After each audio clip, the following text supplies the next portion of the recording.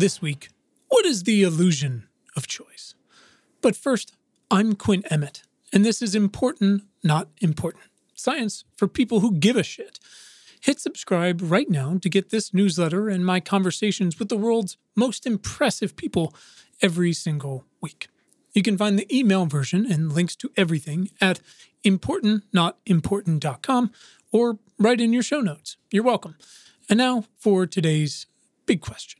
So skipping for just a moment over the entire "does free will exist" conversation, because as Oliver Burkeman wrote in The Guardian, peer over the precipice of the free will debate for a while, and you begin to appreciate how an already psychologically vulnerable person might be nudged into a breakdown. So, no thank you, not today. My Prozac has barely kicked in. Not that some level of self-awareness isn't great and useful, obviously, but that's 101 level stuff. Like, I don't keep cookies in the office for a reason. So, anyways, no, we are not doing free will today. But I do want to discuss how much more vulnerable you are than you think to the systems around us, and plus, on the other hand, how we have more power than we think to dismantle them, to provide more choices not only for ourselves, but for more people. Earlier this year, I wrote a post called, "What Do You Need?"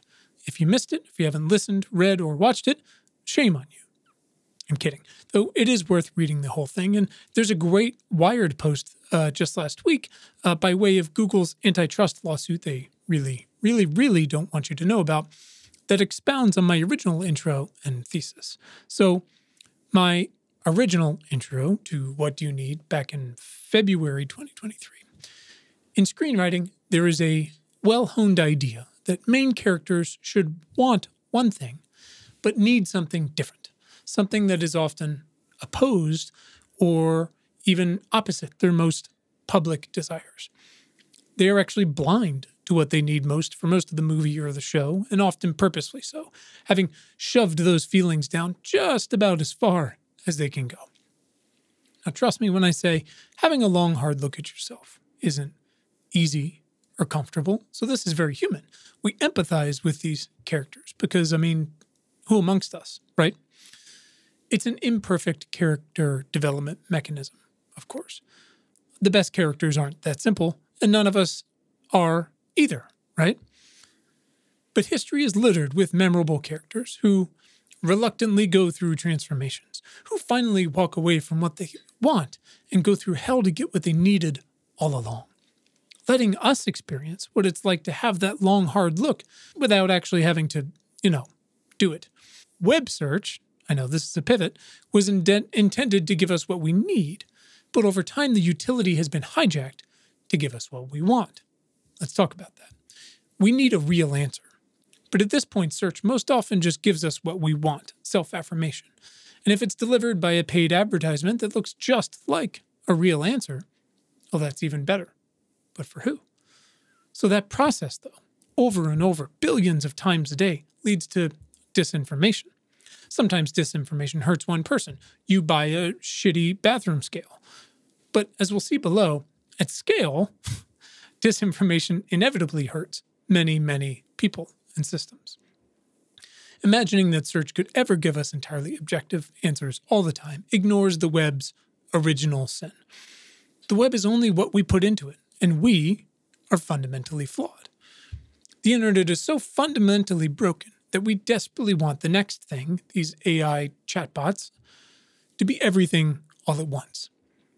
But that's even more dangerous, because instead of your question returning a list of links ranked by Google, most of which are now paid ads, or a newsfeed of extreme views from friends and family on Facebook, a chatbot's basically an extremely convincing version of both of those right now. It's incredibly confident, but often very wrong. But we can't tell the difference, and I'm not sure we want to. And I wrote, I'm not going to spend today's essay assessing the technological capabilities of search or new large language models, because that assessment would be old news almost immediately. And that was February, and now we are in, October? And that's true. But I finished, what I do want to do is try to force us to confront our wants and needs, to confront our expectations, born of who we are, a construct that has remained the same for eons, and underpins every single system we've ever built. Okay, so now from Wired just this week. Recently, a startling piece of information came to light in the ongoing antitrust case against Google. During one employee's testimony, a key exhibit momentarily flashed on a projector. In the mostly closed trial, spectators like myself, the author of the piece, have only a few seconds to scribble down the contents of exhibits shown during public questioning. Thus far, witnesses had dropped breadcrumbs hinting at the extent of Google's drive to boost profits. A highly confidential effort called Project Mercury, urgent missives to shake the sofa cushions to generate more advertising revenue on search engine results, distressed emails about the sustained decline in the ad-triggering searches that generate most of Google's money, and recollections of how the executive team has long insisted that obscene corporate profit equals consumer good. Now, the projector screen showed an internal Google slide about changes to its search algorithm. This on-screen Google slide had to do with a semantic matching overhaul to the SERP algorithm, which is the search engine results page algorithm. When you enter a query, you might expect a search engine to incorporate synonyms into the algorithm, as well as text phrase pairings and natural language processing. But this overhaul went further, actually altering queries to generate more commercial results. She wrote, Google likely alters queries billions of times a day in trillions of different variations. Here's how it works. Say you search for children's clothing. Google converts it, without your knowledge, to a search for Nikolai brand kidswear, making a behind-the-scenes substitution of your actual query with a different query that just happens to generate more money for the company and will generate results you weren't actually searching for at all. It's not possible for you to opt out of the substitution. If you don't get the results you want and you try to refine your query, you are wasting your time. This is a twisted shopping mall you can't escape. So that's where that ends. And now some of you might be saying, what the fuck? But some of you might say, look, man, there's a difference between disinformation at scale and advertising. And I'd question that because, well, they're on trial for being a monopoly for a reason. Is disinformation not false information that is intended to mislead? Are they not changing your searches without telling you to extract more money, but still make you think they're fulfilling your original query? Well, there's more. After that post, Charlie Warzel of The Atlantic followed up with Google, who said the allegation was flat out false. But the Wired author, former FTC attorney and former VP at DuckDuckGo, Megan Gray, stood by her story, even though Wired eventually took it down. Per Charlie, Google may not be altering billions of queries in the manner that the Wired story suggests, but the company is constantly tweaking and ranking what we see, while injecting ads and proprietary widgets into our feed, thereby altering our experience. It continues, perhaps the specific of Gray's essay were off. But we have learned, for instance, how company executives considered adjusting Google's products to lead to more monetizable queries. And just last week, the Federal Trade Commission filed a lawsuit against Amazon too, alleging anti-competitive practices. Amazon has called the suit misguided. Charlie concludes, we have the sense that we're being manipulated because, well, we are. It's a bit like feeling vaguely sick, going to the doctor, and receiving a blood test result confirming that, yes, the malaise you experienced is actually an iron deficiency. It is the catharsis of, at long last, receiving a diagnosis. So, anyways, to round it out, here's the intro to a recent Ezra Klein post, mostly about productivity, but I think you'll get the point. He said, imagine I told you in 1970 that I was going to invent a wondrous tool. This new tool would make it possible for anyone with access, and most of humanity would have access, to quickly communicate and collaborate with anyone else.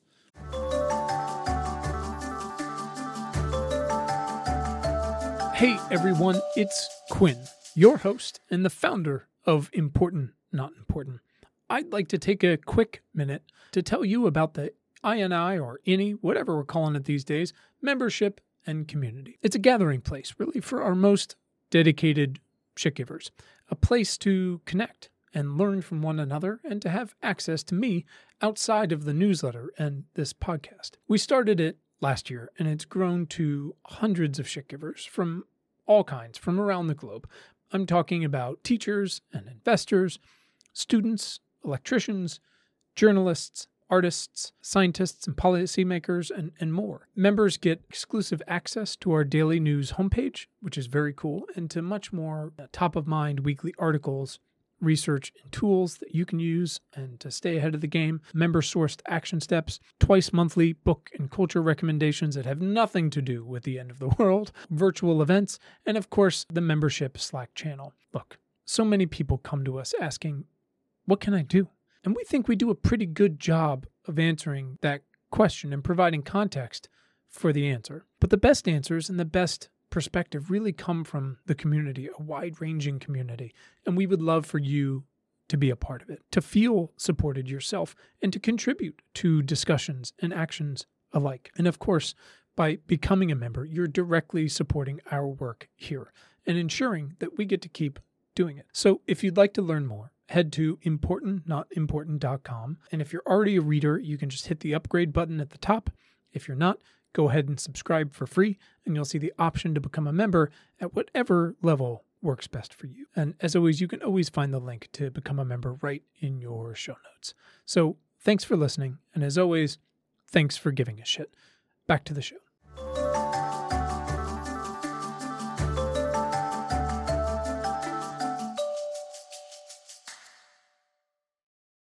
It would store nearly the sum of human knowledge and thought up to that point, and all of it would be searchable, sortable, and portable. Text could be instantly translated from one language to another. News would be immediately available from all over the world. And it would no longer take a scientist to download a journal paper from 15 years ago than to flip to an entry in the latest issue. What would you have predicted this leap in information and communication and collaboration would do for humanity? How much faster would our economies grow? Now imagine I told you that I was going to invent a sinister tool. Perhaps while telling you this, I would cackle.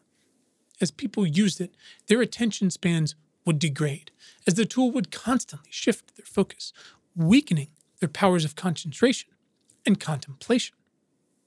This tool would show people whatever it is they found most difficult to look away from, which would often be what was most threatening about the world. From the worst ideas of their political opponents to the deep injustices of their society. It would fit in their pockets and glow on their nightstands and never truly be quiet.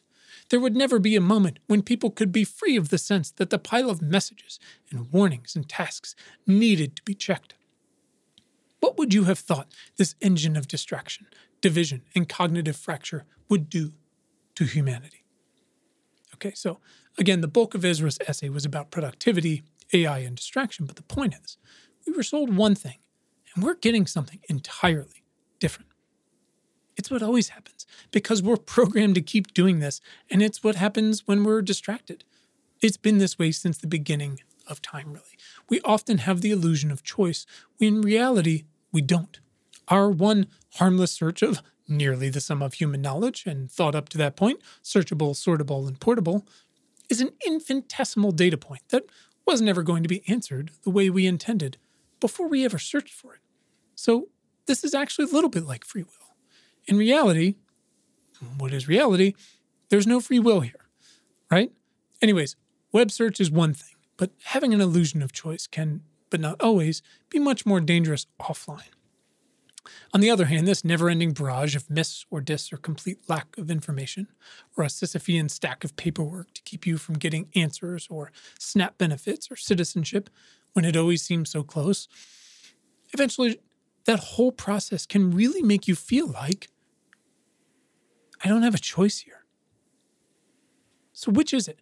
Do we think we have more choice than we actually do? Or do we believe we have no choice, when in fact there are opportunities to see what's behind door number 3? The answer to both is, yeah. You're told to eat healthy foods, but you can't access them or afford them. We don't really grow them anyways, and also we subsidize the unhealthy ones. The plants we do grow and subsidize use enormous amounts of water, and it all goes to cows to be slaughtered for smash burgers, which impacts land use and drives up methane and cardiovascular issues. You're told to ride your bike or walk, but there's no sidewalks or protected bike lanes in your town, and trucks are only getting fucking bigger. You're encouraged to vote, But every state has their own rules, and the ones with the easiest ways to vote have the most civil rights already. So there's less of a desperate need to turn out. And they generally have better voting rights too. It's a flywheel. But in red states, it's still a flywheel. They'll do anything to make it harder for you to vote so you don't or you can't and your life doesn't get better. You're told that owning a house builds wealth, but 4 million houses don't exist where they should, and the rest are unaffordable and uninsurable or next to a fossil fuel refinery. You're told we have the best healthcare in the world, but it's also unaffordable, and it's actually not the best. Not in the reactionary sense, and certainly not proactively or around wellness. If it was, our life expectancy wouldn't be on a downward trend. If it was, as famed urban planner Jeff Speck puts it, it wouldn't be the case that a lot of poor Americans who don't have cars, who are forced to walk and bike, are now living in the landscape that was designed with the presumption that no one would ever walk or bike. Meanwhile, everyone who exclusively drives is on heart medication. You're told we need to have more babies, but they're unaffordable too. And sometimes you don't want or can't have a baby for literally whatever reason, but in many states, now you have to. Again, reminder ad nauseum, we have the illusion of choice because of other choices we've made in the past or continue to make. It doesn't have to be this way. Often our Byzantine systems make us think we have no choice in the matter, when we actually do. They just don't want you to know that, much less take action on it. It's not true for everyone and not every situation, but the point remains. We can undo most of this bullshit and build something drastically better. Reputable sources of information and action, can expand your horizons and unlock choices you didn't know you had, and new ones for people who've never had any. We can subsidize healthier foods for us and the soil, and for small, Black, brown, and indigenous farmers too. We can make a standard for actually protected bike lanes. We can make a state like Alabama, actually make them, use voting maps that aren't props from Watchmen. We can educate, specifically train, and hire millions more rural blue-collar workers so they can fix or build shit with their hands, improving their own incomes, health spans, and local economies. They shouldn't have to go to the big city or to college if they want to survive. But that appears to be exactly the problem. From Dylan Matthews in Vox. While it's true that rich people in America live significantly longer than poor people, there's much less true in New York City. It's not true in California as a whole. Heavily urban areas with high education levels see a modest relationship between income and death rates. More rural, less educated areas, by contrast, see a very strong relationship between the two. Areas with smaller mortality gaps tend to be places, the researchers find, with lower rates of smoking and higher rates of exercise. Which makes sense when you consider that the variation in death rates between cities is driven not by factors like car crashes or suicide, but conditions like heart disease and cancer, which are themselves driven in part by lifestyle conditions. The middle-aged whites without high school diplomas, Novosad and colleagues study from the original study, we'll link to it, have, however, seen their death rates from cancer, heart disease, and respiratory disease increase, while more educated Americans have seen death rates from these diseases fall. A new investigation from the Washington Post similarly concludes that chronic conditions like heart disease and cancer are driving more of the life expectancy divide between rich and poor counties than factors like opioid overdoses or homicides. Yeah, so it turns out some combination of healthy food, trade schools, seatbelts, free community college, Medicaid or Medicare, or literally anything with annual screenings and affordable medication for all, affordable housing and walkable neighborhoods, all that shit can save a ton of lives. And doing all of this will, in turn, actually make college degrees less valuable because good jobs and not poverty won't require one in a lifetime of debt anymore. And after that, we can encourage them to unionize. Now, increased support for and participation in organized labor, which, as you may have heard, is at both its lowest participation levels ever and having quite the hot labor summer-fall, can level the playing field, like UPS and the WGA and auto workers and teachers have fought for time and time again. Now, these unions need to grow themselves to actually recruit and grow their own ranks and show other workers how to do it.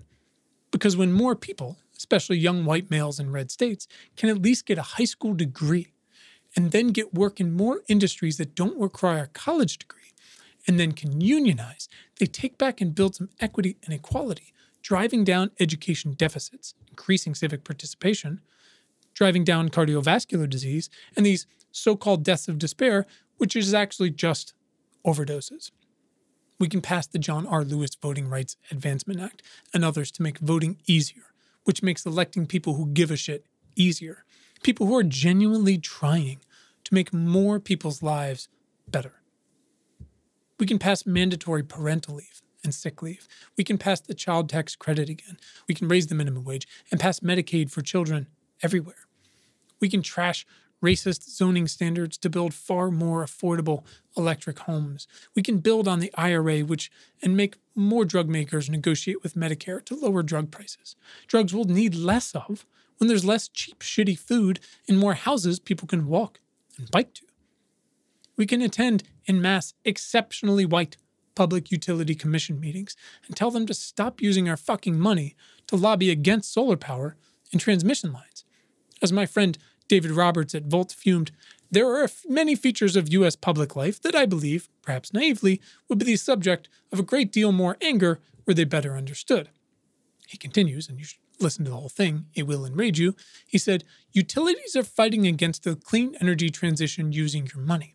They use ratepayer money from captive customers over whom they are granted a monopoly to fund their lobbying.